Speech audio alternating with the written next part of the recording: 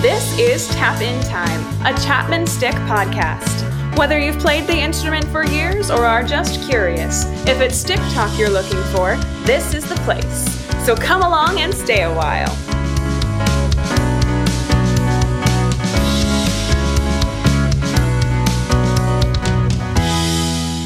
Hello and welcome to the Tap In Time podcast. This is episode number 9. My name is Victor.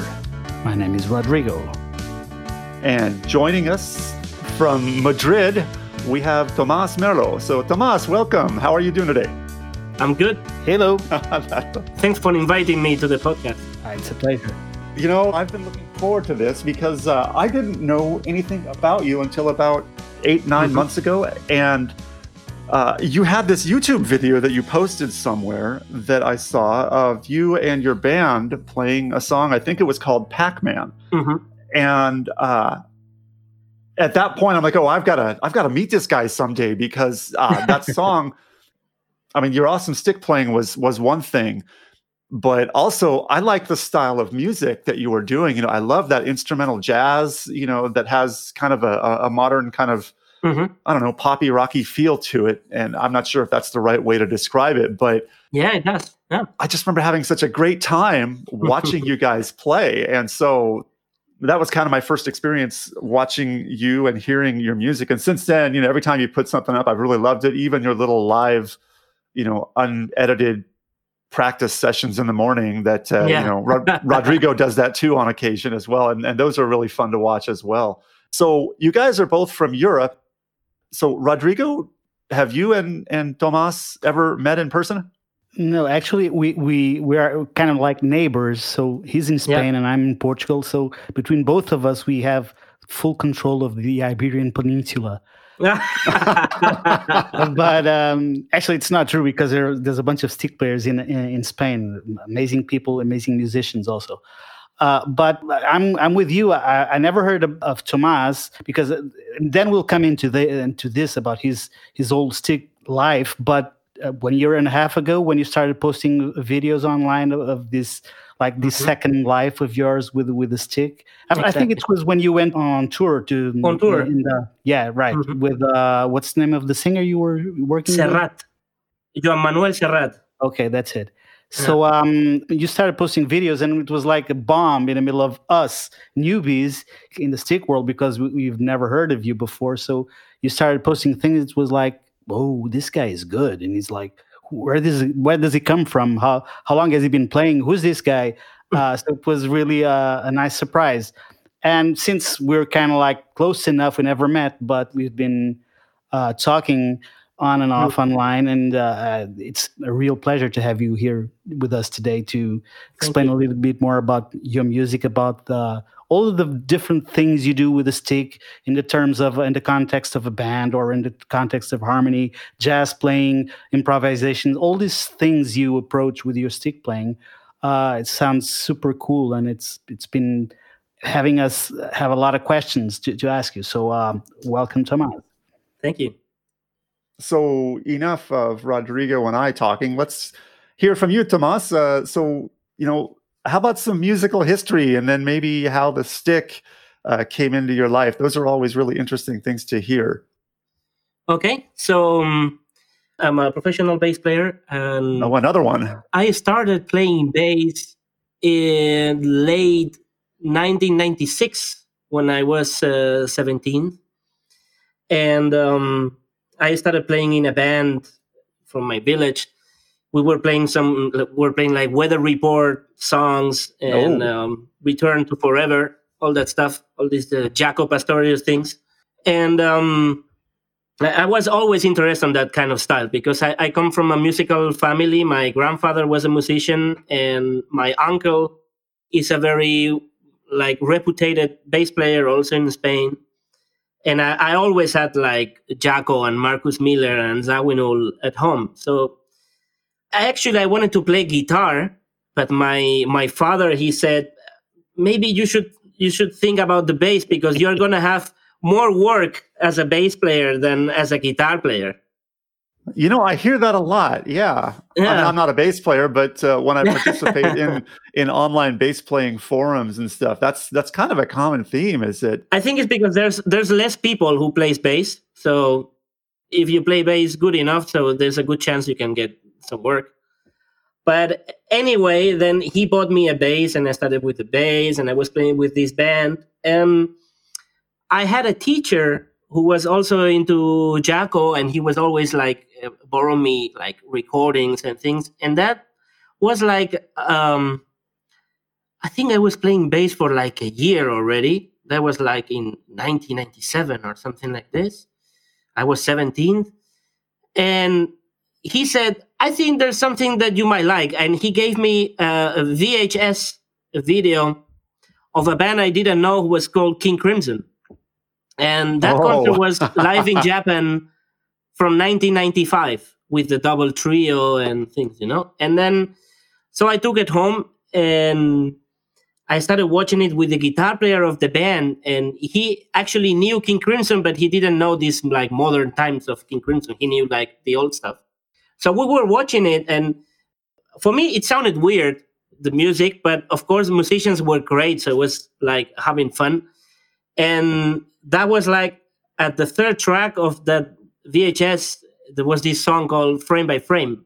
And Tony Levin, he just started playing this weird instrument. And I remember like I was like amazed about the sound of the bass, because it sounded so defined with a lot of definition, like really clear with a lot of punch.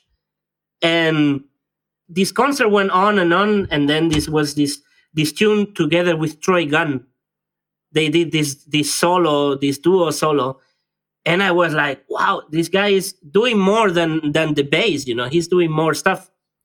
So after watching this VHS, I was like amazed about the instrument. So I started searching on this like really archaic internet we had in 1997. And I ended up at the website that Emmett had. Terrible website, by the way. And in 1997 was a terrible website. You couldn't like really navigate on that through that website. So I find the instrument, and I was talking to my father, like, please, you gotta buy me this instrument. I love it. And so he said, okay, I don't know what it is. I don't know if we're gonna have any work with this, but okay. So I convinced him, and with the help of a neighbor, he was like studying English. So we called Emmett, Stick Enterprises, and we ordered it. And I got it in the summer 1998 or something like this. It took like 6 months or something like this. And that was a Grand stick. Oh, all right, straight to the Grand. Yeah, because I saw Tony playing a Grand stick, so I thought I want the same one. I don't know if the 10 string is going to sound the same. I just didn't know anything at all about the stick. So I just knew that Tony was playing that one. I want that one. That's interesting, because there are a lot of players, with this instrument, myself included, that have ordered them without ever having tried it. We just have, we just had videos like you just described. So I ordered the stick, but before it came, I was still playing with this band, and I started playing with a cover band. We were doing some James Brown stuff around the island in Mallorca, where I come from. And the funny thing, we had a manager who was like trying to get us some gigs around the island. And one night after a gig, we were all outside, and we were talking about King Crimson and the stick and stuff. And then the manager, he said, hey, wait a moment, did you say a Chapman stick? And I said, yeah. And he said, I'm managing a guy who just came to Spain, Argentinian guy called Guillermo Cides. And I was, no way, really? I didn't know Guillermo. So he gave me a cassette with Guillermo's first album. And that was the first time I heard the stick doing something else rather than playing just the bass, because Guillermo is doing a bunch of stuff with the stick. So he gave me the phone number of Guillermo. I called him up. He was living in Denia, which is like in Alicante. I had to cross the sea because Mallorca is an island. And I arranged with him a lesson. So I flew to Guillermo's place and he gave me a first lesson. He didn't charge me anything. He was super nice, really nice guy. And that was the first time I played a Chapman stick, his 10 polycarbonate stick. Just let me ask you, is that before you got your own stick or did you? Yeah. Okay, So did you say your stick was on the way when you did this? Yeah. Oh. Yeah. So that was the first time I played a stick. So I had this lesson with Guillermo. And then the stick came and I like immediately started playing the stick in those cover bands I was playing with. You know, I locked down myself in a room and I just studied this method, which I still have from that time. He's holding up Emmett's Freehands book. Yeah, exactly. Yeah. So I started playing like in all these cover bands in Mallorca. And I don't know how, but I got to know about the European Stick Seminar in 1999. And he was held by Ron Baggerman, Greg Howard. Virna Splendor was also there before she passed away. Where was that stick seminar? Where was it? In Holland. In Leeuwarden.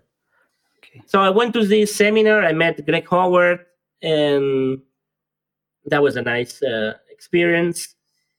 And later that year, I was actually invited by Greg Howard to join a concert who was also happening in Holland, in Tilburg. And so I played there with Greg and other two Dutch stick players. This was in like 1999 or so, or like just you'd had your stick for 2 years? I was playing for a year, something like this, the stick. Okay. And then you're playing for a year and you're up there playing in a concert. Were you playing solo or in a band at that time? I was playing solo. Yeah, exactly. Wow. Yeah.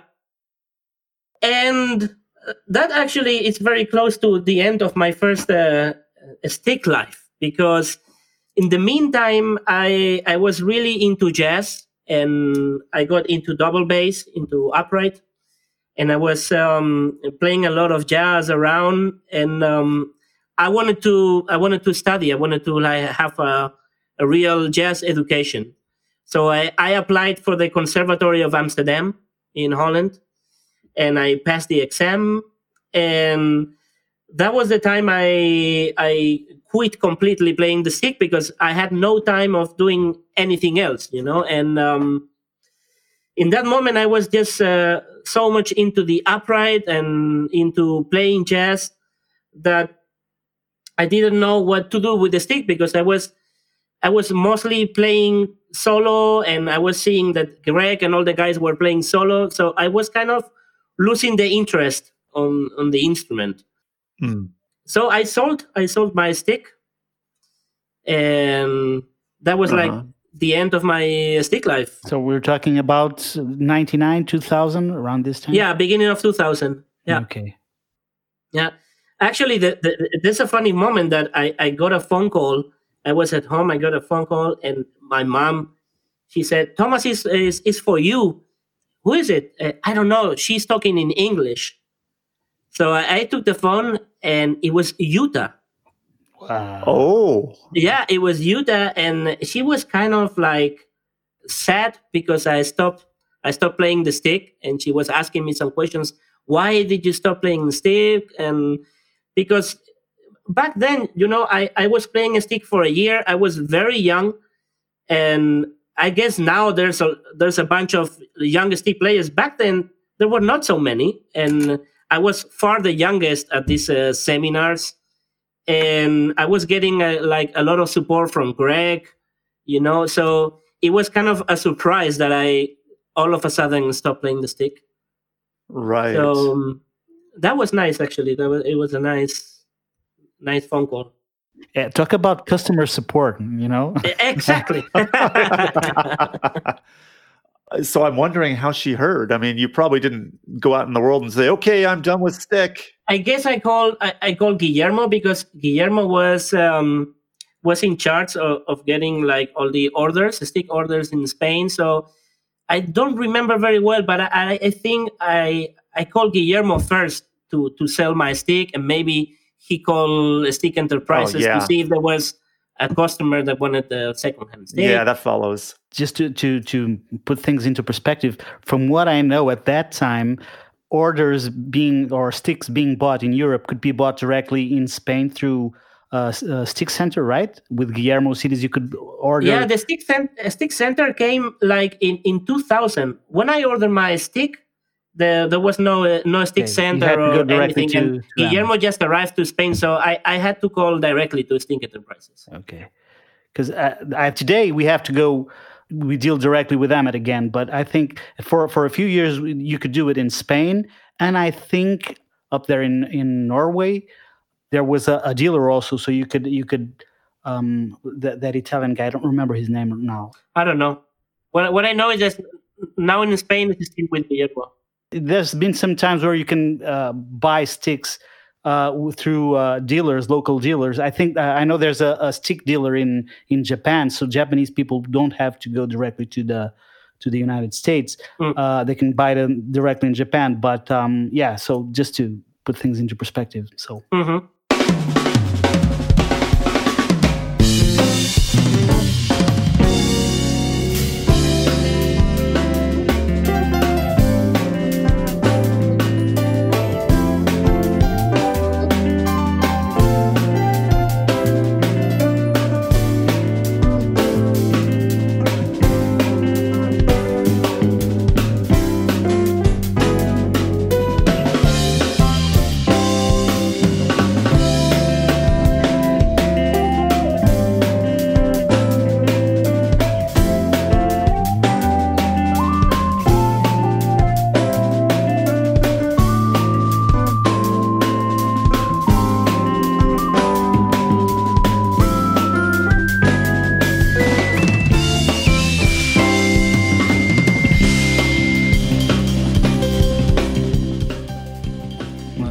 That's so cool. So that was the end of your first stick life.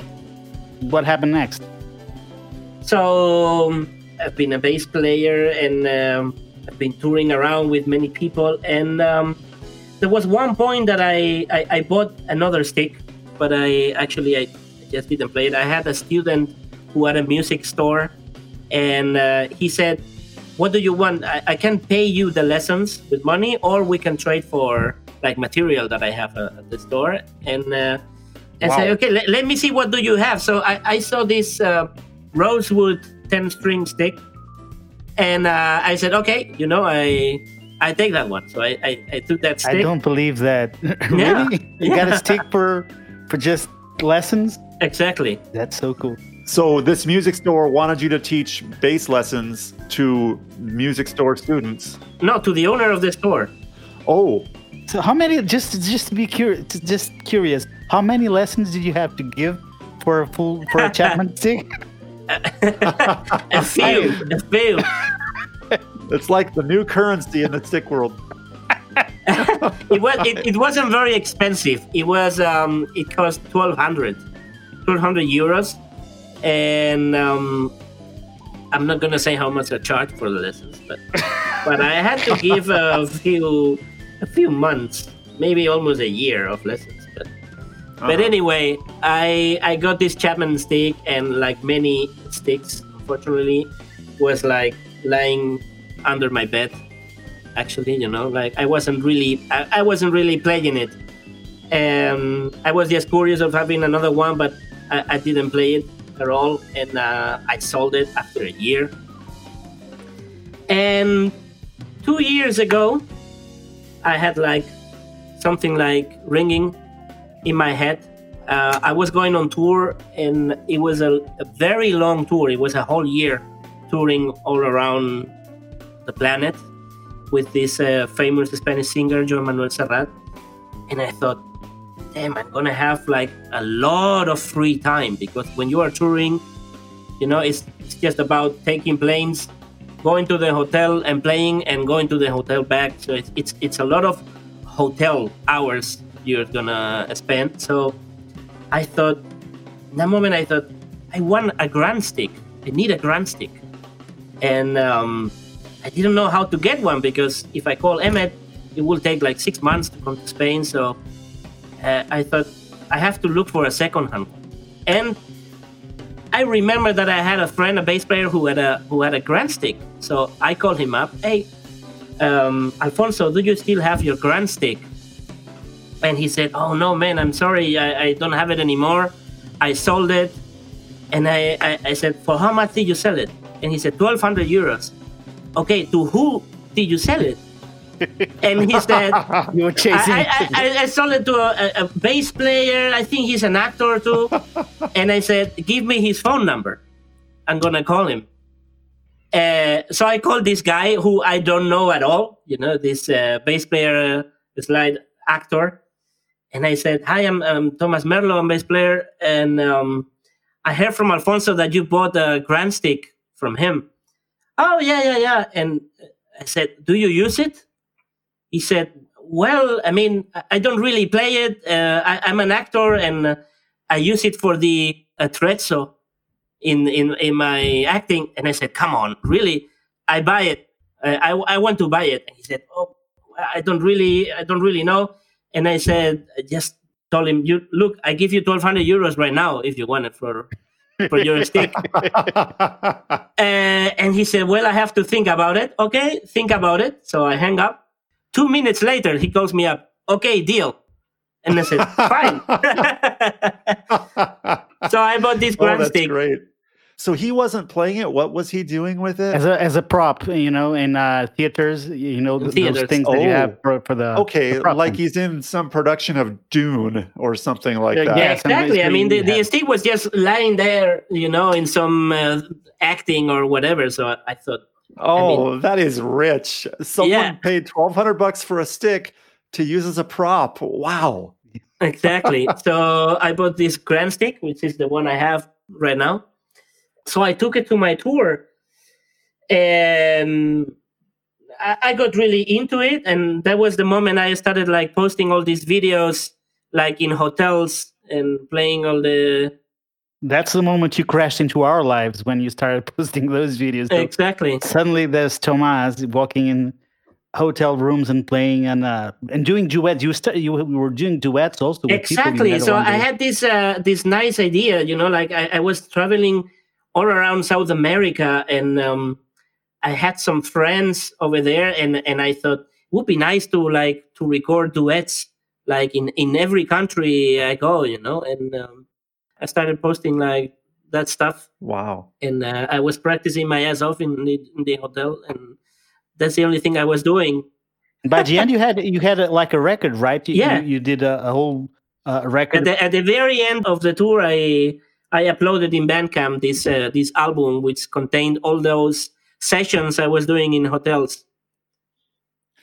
What was the name of the singer that you were touring the world with? Joan Manuel Serrat. He's very well known. Okay, I just want to look this person up. Maybe find some videos of you on the stage with them playing bass. Yeah, he's very well known in all these Latin countries. But we actually played in the States. We played in New York and in Miami, for the Latin community, of course. Yeah. Wow, that is impressive. So just to finish this, so you were recording all these things in the hotel rooms. Just to get a bit technical about it, how were you recording it? Because you had the stick, and I don't remember you having any pedal boards and stuff like that. So no, I had just my laptop and my soundboard, and I was just plugging it direct. So you're using plugins in Logic, stuff like that for the sound? Just a bit of reverb from Logic, and that's it. It was basically totally clean. Cool. So we're talking about 1 year touring with Second Life with a stick, 1 year with a stick. What happened next? So then you went back to Spain, and the whole thing with your band, with your trio, and yeah. So I put together this trio, and we recorded a few videos and doing my original stuff. And we were actually going to record an album in April of this year, but our little friend came to our lives, and we had to cancel the recording. Yeah. And that's it. I mean, now it's beginning to be a little better in the situation. So maybe I'll record this album in December of this year, because things are going slowly in Spain. So what's the name of the trio? Tomás Merlo Trio? Yeah, it began as Tomás Merlo Trio. Now it's Tomás Merlo Group, because there's more than three. Yeah, I have the intention of recording with more people in the album. Actually, the tune that was going to open the album, it has a string octet. So I wrote an arrangement for strings, and so there's going to be a lot of people, plus flugel and cool. saxophone. So it's going to be a bigger band for the album. And is this all instrumental, or will you have vocals? No, it's only instrumental music. It's like your own music, or all original song? Okay. All originals, yeah. So can I ask you a question? So from what I see, or one of the differences between your first life and your second life with the stick is, first one you were playing solo. This time you're just playing in a group context, although you're the leader and the stick has the leading voice, but it's always with other musicians, right? So what is it different about it, and why do you prefer it with other people? Okay, in my previous stick life, I was an amateur musician, so I didn't know a lot about harmony and improvisation, and I was very influenced by the regular stick playing. You know, I was doing basically Emmett's method, Emmett's way of playing, like doing motoric bass lines on the left hand and leading voices on the right hand, and I was like playing like very much stick like. And in my second life, now I'm a fully educated musician, and I took the stick in a very different way. I'd say, you know, I'm looking at it more like a piano, like harmony wise. I find the stick a very easy instrument when you know harmony. It's like very logical and very easy to do very complex harmonies. And the way I'm playing it in my band, I'm actually playing like a bass player and a guitar player. I'm not thinking too much doing of like a stick-like way of playing. Actually, when I play solos, I'm not playing the bass at all. You know, I leave the keyboard player do the bass. And that's because we are playing improvised music. We are doing jazz, basically. I mean, it's jazz rock, jazz fusion. And one of the most important things in jazz, I find, is interaction. So if I have to solo and I have to keep a bass line, a motoric bass line, so there's one part of the interaction that is missing already. And it's really a shame, because the drummer likes to interact also with the bass, and the keyboard likes to interact with the bass and stuff like that. So I thought, you know, one of the problems of the stick, I mean, the stick has like a very a big gift, which allows you to play many things, but also sometimes it can become a problem, because you feel like you have to do a bunch of stuff because you're able to of doing it.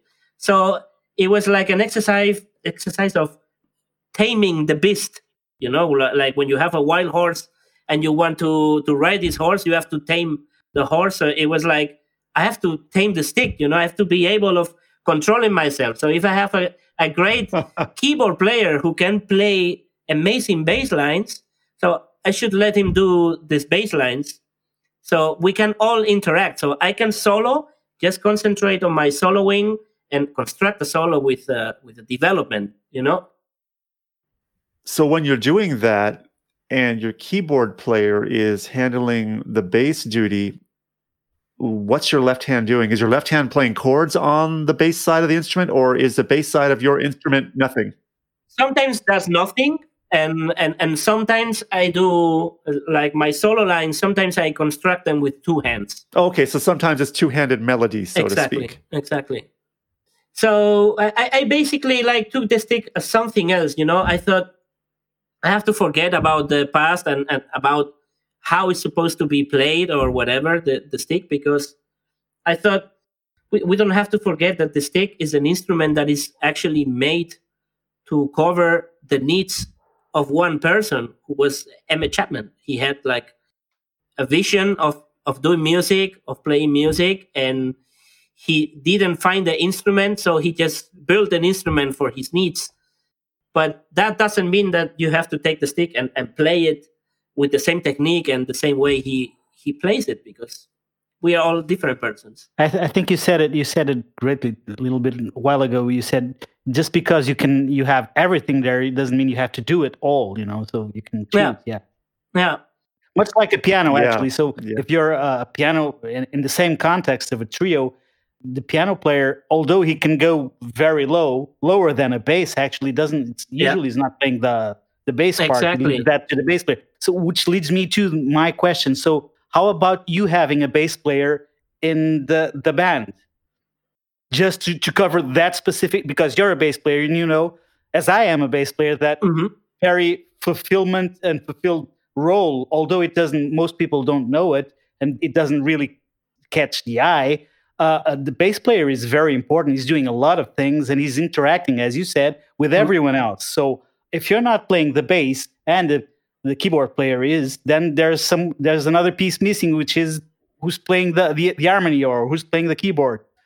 No, I mean, the keyboard player, he has two keyboards. One is just meant for playing the bass. He has like a really nice bass sound. And with his right hand, he's playing the harmony. And I really like it like that. I'm not missing a bass player. And also because it's funny, because me and the keyboard player, we both have perfect pitch. So when we do our improvisations, we always do these little games like following each other. He plays one chord and then I play the same and I improvise over it, and we do it the other way around. So in order to continue with that game we do, I should like hire a bass player who has also perfect pitch, who is able of following us like at the same time, you know. So it'd be the Tomas Merlo Perfect Pitch Band. PPB, Perfect Pitch Band. One of the things about interacting with another musician is if you put too many people interacting, like if you're playing by ear and you're following each other, if you add too many people in the mix, then it becomes chaotic because people will go in different opposite directions. So yeah, I get it.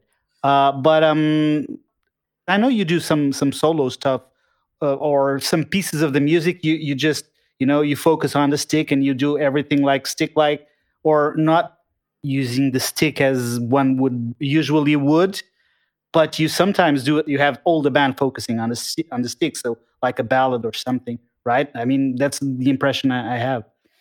You're doing both. Mm-hmm. Bottom line, you're doing whatever you feel like with the instrument, right? Yeah, exactly. Huh. And what kind of tuning do you use? Normal, just 6+6. What classical tuning? That's the name of. I think it's like the classical stick tuning, because right? There's so many different tunings these days. Yeah, now there's a lot of tunings, and even like crossed and uncrossed and stuff like that. It's just the classical stick tuning from the 70s. Victor, what do they call them? That tuning? It's I think that is called classic tuning. I'm not sure it's classical. Classical is the type of music, but yeah, it's classic tuning, I think, is what he is describing. Yeah. If he's meaning the tuning from the 70s, yeah. Classic tuning. Yeah. Actually, Tomas just showed us his strings, and now we know he's using light strings. So that's another thing that's important. Yeah. What he's doing and how he's doing it, I'm guessing it makes a lot of difference having those kind of strings. You were saying? Oh, I was just saying that it's a little bit weird but impressive that Tomas, you didn't have a ready answer to what your tuning is, because you just have a tuning and you're a musician and you just deal with it. So many of us, Oh, it's match reciprocal. I know because the songbook I bought was matched reciprocal. I had to lean on a songbook, or my lesson material is matched reciprocal, for me. Whereas you're just like, oh yeah, it's an instrument. It's got fifths and fourths, and I just play it, and I don't even think about what the tuning is. I think that's interesting. Yeah, I mean, when I first bought my first stick, I think it was the only tuning available. So I just got used to this tuning. And I find it. And there you go. No reason to change. Yeah, I find it very logical. I don't have a reason to change. Actually, it depends. Actually, when you find something you're comfortable with, you just go with it. And you start exploring the instrument and the music and whatever. And if you're okay with the tuning you have, it's what you have. I had to think of, because when I bought my first stick, there was a bunch of them, so I had to read about them all and trying without ever trying a stick and just. I think this should be okay, and it did. So that was that. But when you have too many options, then you start paying attention to details when you have to buy them, because it's like if there's 8 strings, 10 strings, 12 strings, if there's aluminum, if there's wood, and if there's different tunings and all this stuff, then suddenly you have so many things you have to decide before you buy. Yeah. Yeah. Oh, by the way, this is just a shout out to Gene Perry. Gene wasn't able to make it here today for this recording session, but Gene, I gotta say, you just heard a few minutes ago Tomas lay down the ultimate stick analogy. It's like taming the beast. It's like a wild horse. So Gene, the bar is set for your next analogy. You got to beat and that. You have to beat Good that luck, price, buddy. because I know Gene's last stick was a real find, and he bought it and was really cheap. But to trade a stick for lessons, man, that beats everything. So for me, that's the ultimate goal. You have to trade them for anything, something. Yeah, but it's true. I always find this with many instruments, not only the stick. Like being able of just playing at the right moment what the music needs. Sometimes it's a very difficult task to achieve.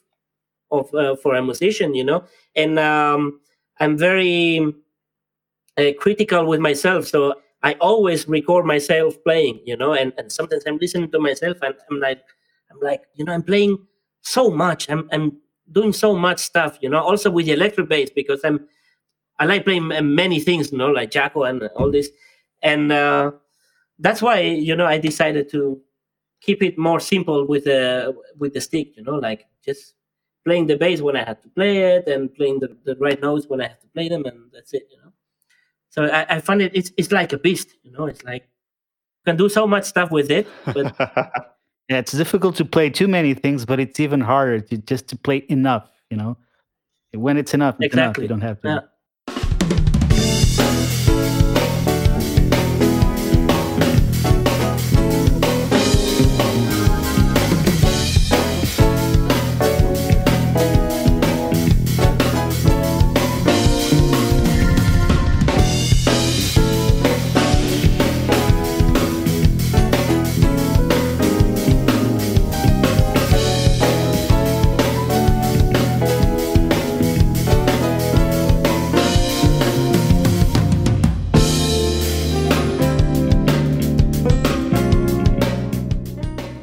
Okay, so Tomas, I'm curious a little bit on your thoughts on how you manage your signal chain, or maybe what sort of effects you like, or maybe what sort of effects you dislike.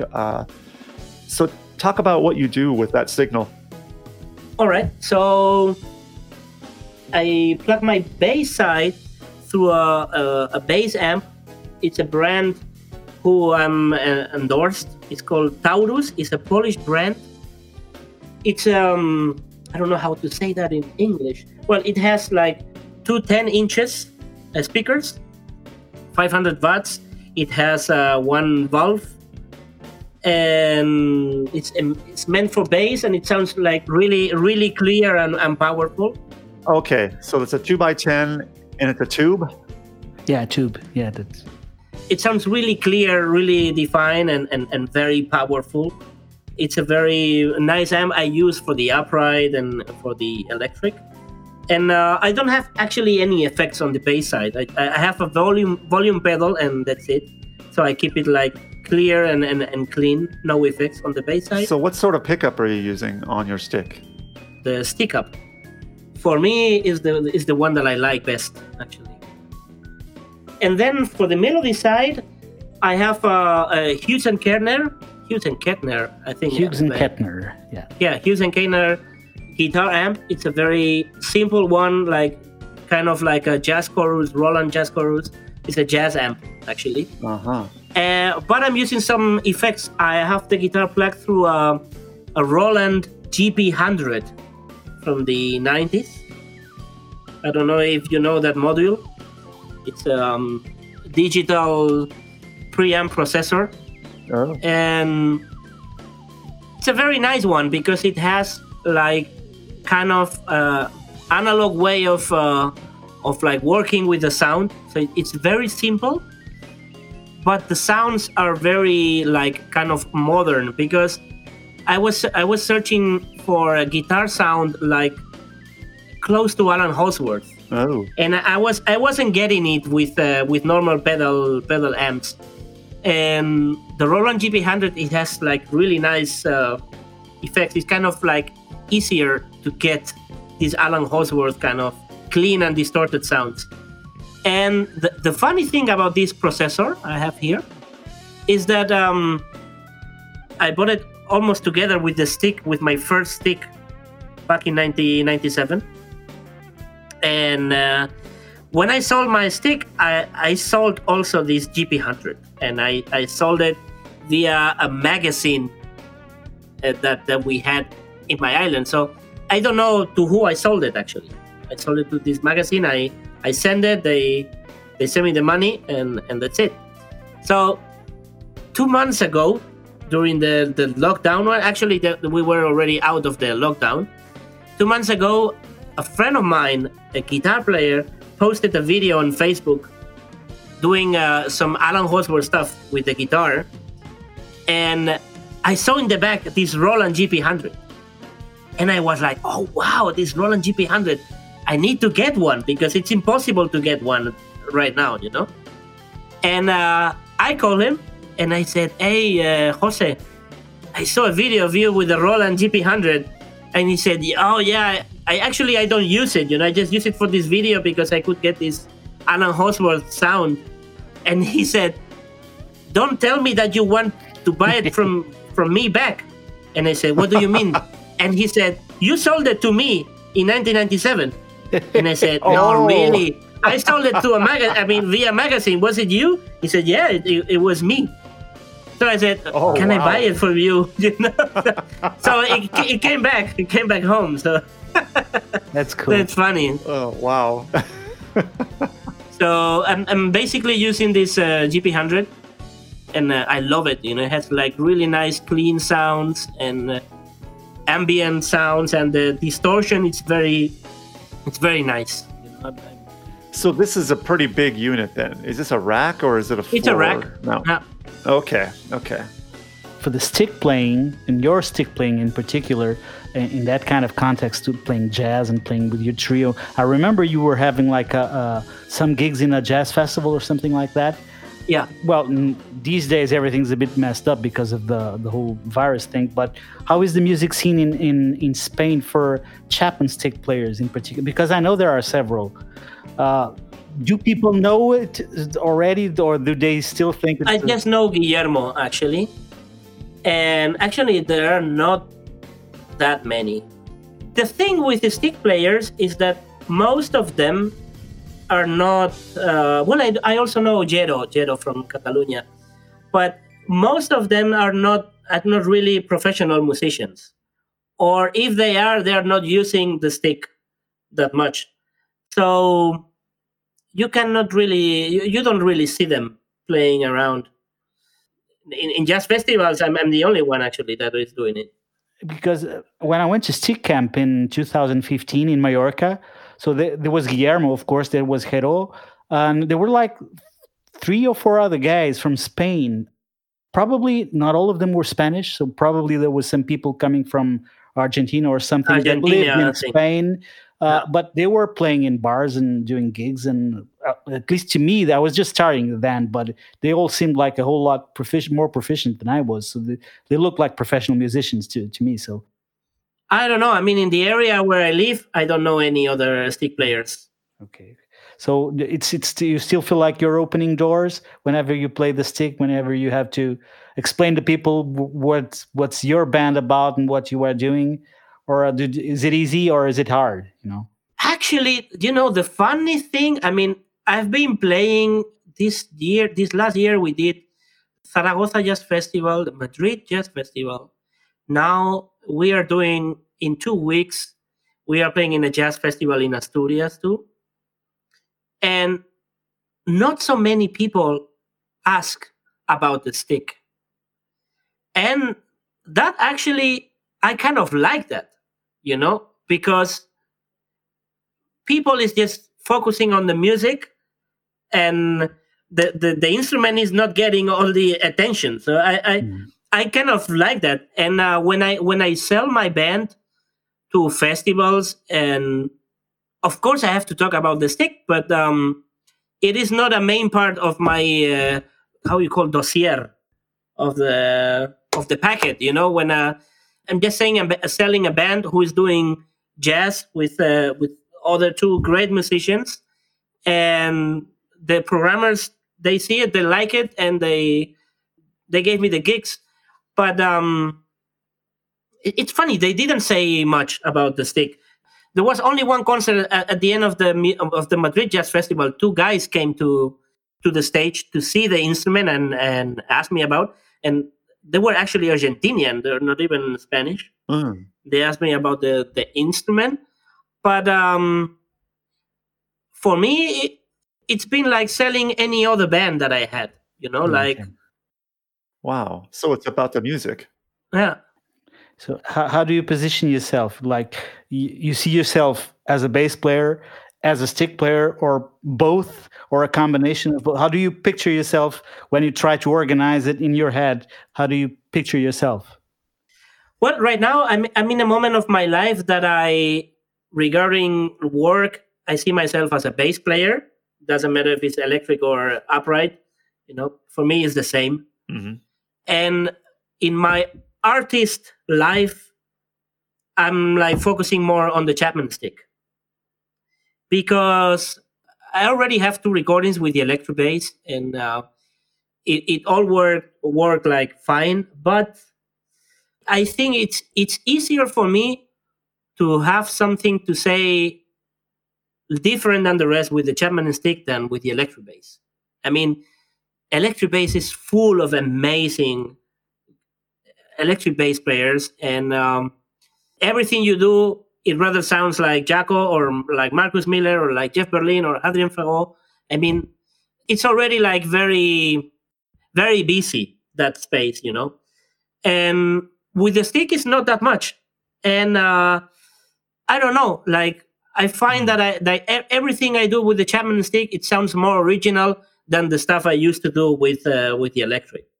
So I find myself, like as a working musician, I'm a bass player, and as an artist right now, I'm focusing on the stick. And how do you compose? Most of the things you compose for, you play on a stick, are compositions of your own. How does that work? How do you compose? Do you sit? Do you write it before you play it? Do you play it and figure it out on the instrument? How does it work in your? I write almost everything on the piano, and actually these tunes you've seen on the stick, these videos, 2 of them were composed on the piano. One of them was composed just on the airplane, like singing the melody and the bass lines. That's one of the things about having perfect pitch, that you can also compose about, thinking. But I normally write on the piano. I write on the piano, and then I figured out how to play it on the stick or on the bass or whatever. Okay. I always think about the melody first and the harmony, and then I place the bass. And the way I actually wrote for for this trio, I was also like taking in mind with who I was going to play with, because sometimes you write music and you try with different guys, it doesn't work, and it works with one, but the other one doesn't work. So I had like very clear in my mind that I wanted to play with Jorge on keyboards and Miguel on drums. So I composed the songs thinking about their way of playing. And it also makes it really easy, because first time we met for the rehearsal, I just gave them the charts, and they had already an audio of myself playing it, but no keyboards, no drums. And I just told them, just do whatever you want. And it went like the way I thought, actually, because I knew their way of playing like very much. Yeah, that happens when first of all, when you know the musicians good enough, and when they're good enough to correspond to that. It's actually really easy. Like you just leave the space. You know that guy's going to fill this space very well, and that guy's going to be here doing whatever he does. It's going to sound great. So you just laid out the plan for them to use their own tools, and usually that's a very smart way of working with creative musicians. If you know how they are creative, you just give them enough information to let them. Yeah, also happens one thing, that because we are all like working musicians, sometimes there's no much time to do many rehearsals before a gig. So actually we did maybe two rehearsals before we recorded these videos, because they were all touring with different people. So when you write thinking about them, it makes everything like easier, because I always have to count that Jorge maybe is going to have 2 days free in 1 month, and the same with Miguel, because they are all touring all the time. So that's cool.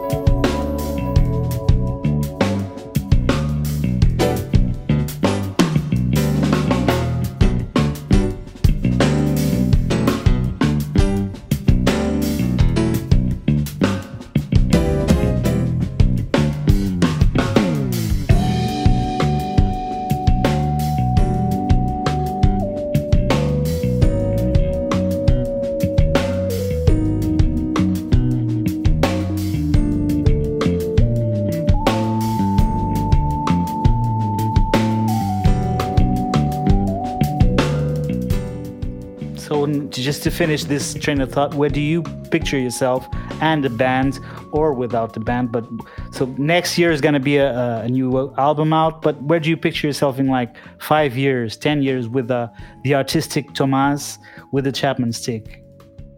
I don't know. I mean, I just want to release an album. I really want to do it. It's something that it's been in my mind already for a long time, and I want to do an album with the Stick. I hope it works. I hope we can do like as much gigs as possible, but I don't have like huge expectations. I mean, I don't see myself playing at the Montreux Jazz Festival or something like this. That would be awesome, you know. But I'll be happy enough if I can sell as many CDs as possible. If the people likes the music. You know, if they buy a CD with a different instrument like the Chapman Stick, okay, that's really nice. It's hard to say right now with this COVID thing in the middle, and I don't know, man. I don't know. I hope I'll be able of recording my album in December, and I'm not gonna be locked down. So it's hard to say. The reason I'm asking is, we're living the beginning of the Chapman Stick road, right? So we're laying out the foundations for whoever comes in the next 50 years.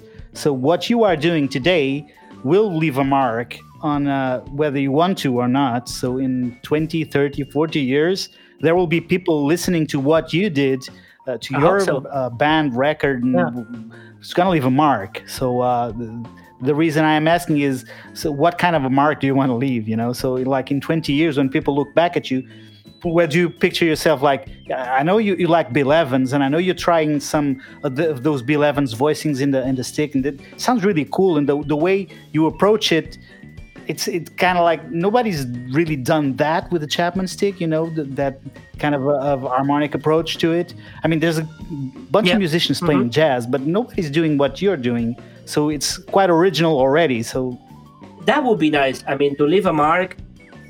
Yeah, it's true we are seeing the beginning of the stick live, but the stick is already 50 years old. So it's old enough to start like being more present in the music life, in the music instrument industry. And I think for what I see, I am missing more like full educated musicians playing the stick. It is like too much inside of the rock. I mean, they are full of educated rock players, don't get me wrong. But like using it in a different way, in a more professional context, because if we see how many professionals are like really well known, there's Tony, and of course there's Greg inside of the stick world, but the stick world is still like really small. It has to expand. I mean, I would like to see like more people, guitar players and bass players, like professionals, getting interested on the stick, because you can do many things. You can do almost everything you want with the stick. So I hope you get my idea. That brings up maybe an interesting question. What would you focus on a little bit from that education standpoint? What is most like... I can tell you the way I work with the stick, for instance, the way I practice, the way I study. And I always take both sides separately. And the way I study and I teach it is like I would teach any other instrument. So first I start like learning the positions, learning the logic of the tuning, and learning all the notes. So when I learn a scale, I know that the first fret on the bass side is a C sharp, and I know that the last fret is a B. So what I do is I take one scale, for instance, like C major scale, and I try to run through the whole neck from the lowest note from the C scale to the highest, which will be a B. And I do it with all the scales. So I practice all over the fingerboard, arpeggios, scales, and then chords. So then I'm able to see the whole fingerboard, to know all the notes around the fingerboard. Then I start like learning how to come in many different styles with the bass, like playing rock, bossa nova, walking bass lines, funk lines, everything what I would teach on a bass. So learning arpeggios, learning harmony, learning all the modes, like all over the fingerboard. And I do the same thing with the guitar side, with the melody side. I learn always the scales from the lowest point to the highest point, the arpeggios, same thing, chords, comping, like many styles. And then also improvisation, when I teach like jazz improvisation, jazz is a very particular style, because you don't only have to learn the scales, but you also have to learn how to speak that language, because it is a language. It has a way of timing the notes with the swing feel, many things involved. So I teach as much harmony as possible with the instrument. And then I place both hands. So I try to like do harmonies, play standards, play melody on the right side, play melody on the left side. Everything I can do, everything I would do on the bass or on a guitar, but everything at the same time. Mm-hmm. And I, of course, do a lot of reading, sight reading music, like classical stuff, because, I mean, the stick, it doesn't really have a history. So I take like classical stuff to learn how to sight read on the instrument, to practice independence. Like there's a book, like a really easy one from Anna Magdalena Bach. Yes, yeah, the Notebook of Anna Magdalena. And it helps a lot to do all this Bach stuff, because you can run through the whole fingerboard and then the notes. And I always like try to tell the students, I mean, the stick, it is a difficult instrument, but if you know a lot of music, if you know reading, if you know harmony, it helps a lot. It is like any other instrument. I mean, all the instruments are very difficult. It depends on the level you want to achieve. I mean, if you want to play really good electric bass, of course you will have to learn a lot of music. So with the stick happens the same, It's just about knowing music and apply all that harmony on the instrument. Right. And never stay too long on your, how you call this, comfort zone. Yeah, comfort zone, yeah. So I don't like that, I don't like to be too much on a comfort zone. So I'm always trying to practice a lot of different and difficult things on the instrument. It leads me to an interesting question. How long what's an average day in Tomas' life? How long do you practice? Or how many hours? Or how do you divide between bass and stick? All those things. Well, actually, I don't really have a lot of time to practice normally because I have 2 kids. Small kids? And small kids? Yes. The oldest, she's 7, and the youngest, he's 2.5. That takes time. So they're very small. They take a lot of time and energy. But normally when they're in school, I go to my studio, and it depends on the amount of work that I have. Like if I have to learn some repertoires because I have gigs, so I have to schedule my whole morning with that. Like repertoires, stick. Whatever, I mean, these days I'm alone. My kids and my wife are in Galicia. And I basically come to the studio at 10 and I start practicing until 10 o'clock in the evening, more or less the whole day. Wow. Normally what I do when I'm practicing, I transcribe a lot. I transcribe solos and voicings, and actually this week I was busy transcribing Keith Jarrett. You put that video with you playing the Jan Garbarek, album? Those recordings are amazing. It's beautiful. It's called My Song, that album. Questar, yeah. Questar, yeah. Everything that's a great song. That's a great song. So I transcribe a lot, I transcribe like voicings, solos from bass players, guitar players. I did a lot of transcribing. I think I transcribed almost everything from Jaco. I did a lot of Kurt Rosenwinkel, Pat Metheny, Keith Jarrett, Joshua Redman, Brad Meldau. Those are my heroes. Larry Grenadier is a bass player, amazing bass player. I love him. So I transcribe many things, and both with the electric and the upright, and also with the stick. I did a lot of Jaco with the stick too.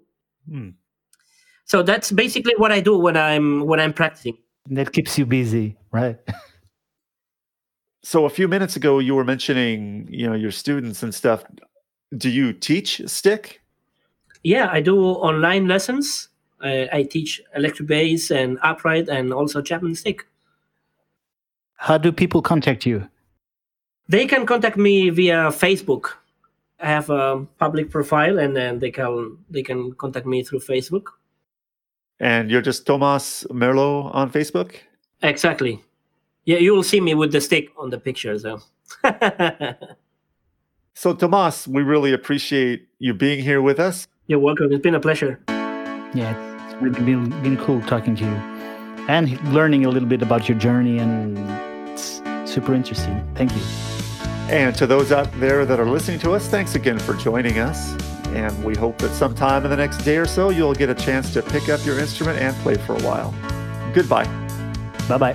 Bye-bye. During this episode, we heard 3 songs by the Tomas Merlo Group. In order of appearance, those songs were Sigma, Pac-Man, and Delphos.